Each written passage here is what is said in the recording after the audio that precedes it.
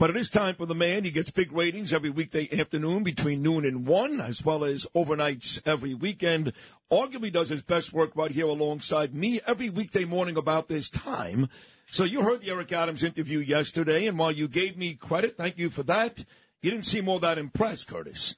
Let me tell you something. If I'm a terrorist listening, and if you're a terrorist, and we know there are terrorists amongst us, especially where I was in New Jersey last night supporting Jack Citarelli for governor, although the election is in 2025, the same time as the mayoral election here.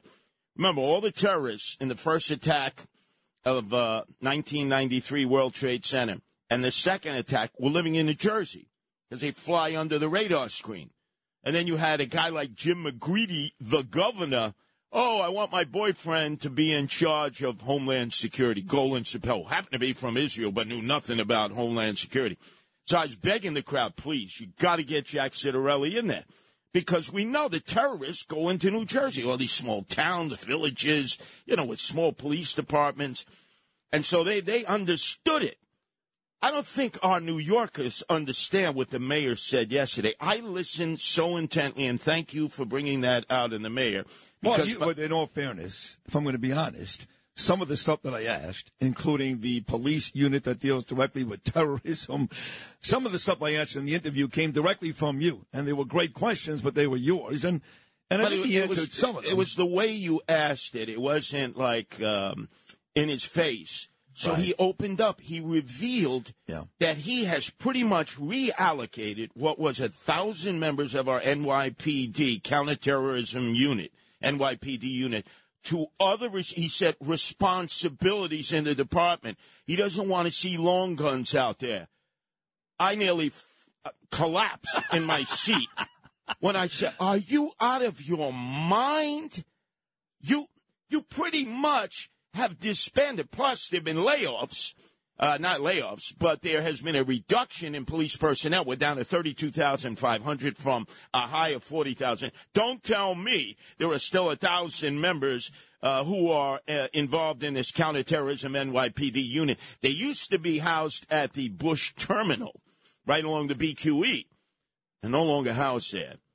Nobody knows how many people were involved. Remember, John Miller was involved. We felt good when John Miller was involved, when Ray Kelly was involved, when Bill Bratton was involved. These are people who have dealt with these problems. I got to tell you, Eddie Caban is not ready for prime time for this. No, nor is the mayor. The mayor basically gave away the playbook. You don't have to worry about long guns, guys in helmets, Hercules squad standing outside. He said the Empire State Building, Penn Station.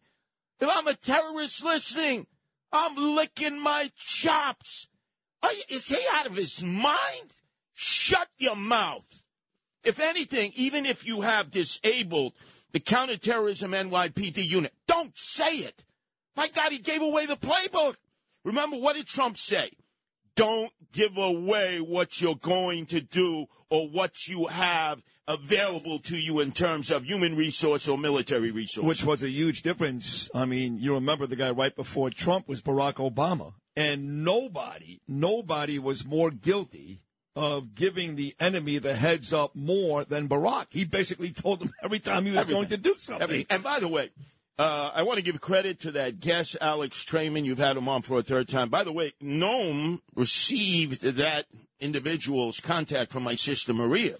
Oh, is that right? Yes, who's a great job in PR. Yeah, Maria's been sending me a couple of emails every day with some big-time journalists live in Israel. By the way, it was her birthday yesterday, so we wish her happy birthday, Maria. She has done a great job. Alex revealed to us that the day after they opened up the border crossing from Gaza into the Sinai in Egypt at Rafah, you don't think that the Hamas elder leaders in their wheelchairs with no arms, with hooks, with eye patches on, no teeth, weren't wheeled out? Remember, we had Osama bin Laden on the run, B-52 bombers, right? And he dressed up in a burqa in order to escape in Tora Bora. And remember, it was the Pakistani generals who he was living side by side with, that we give billions of dollars to in Pakistan when we finally nailed them.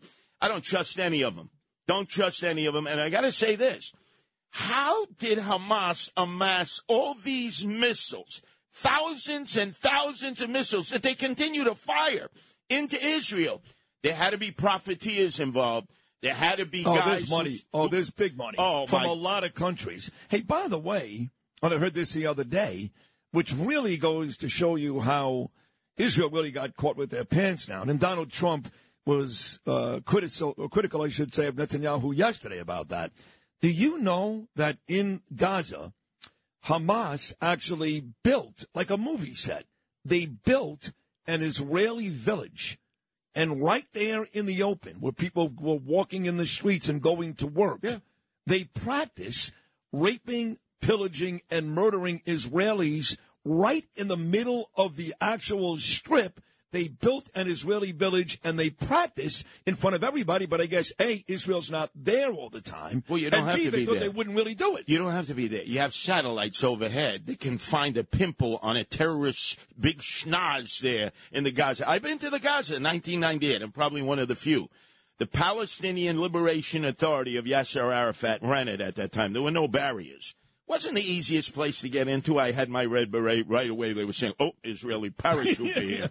So I spent just a few hours. I was out. It was during the 50th anniversary of the State of Israel. It is a sweltering, hot mess of humanity all compressed together. You talk about an urban area.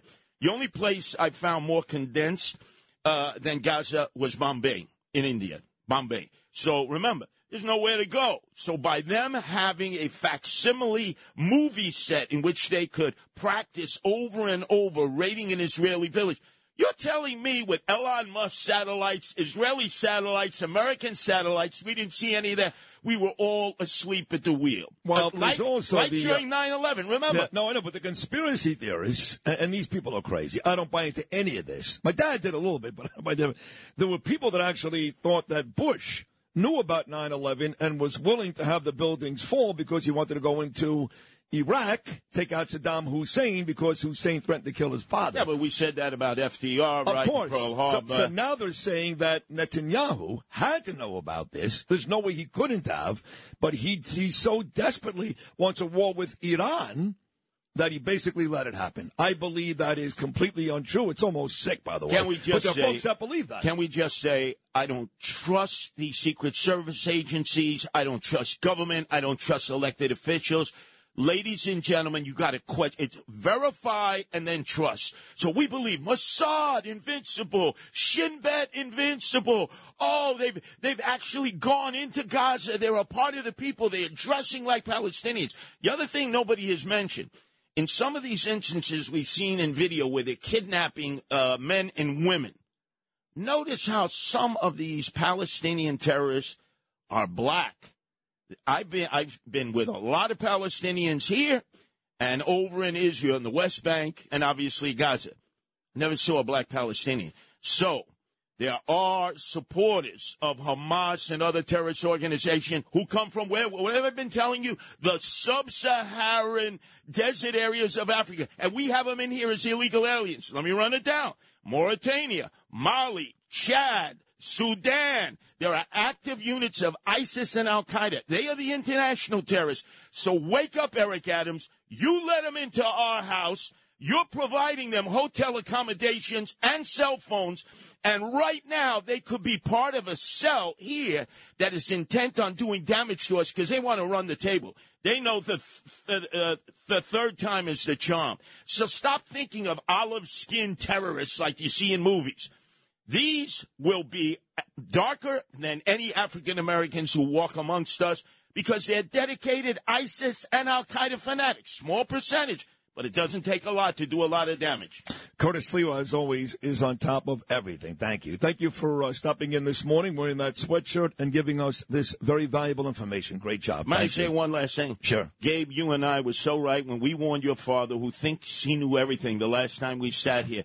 You better stop at Home Depot on the way home into the Rockaways and buy a pump and all kinds of items. And what did your dad say? No, we're not going to do it. Next thing, your pipes burst. I mean, you're like, nah, I don't really need it. We're fine. And I'm like, Next thing you know, like a week later, our house is underwater. Yeah, you're like nomads and Bedouins for like a year. You should have listened to your son, Sid. You're right. Famous last words. We're fine. Thank you, Curtis Sliwa. Great job. Really great as always. Check out Curtis noon to 1 every weekday afternoon. And, of course, overnight weekends. And does a great job with me every morning. The only man on every morning because he's terrific.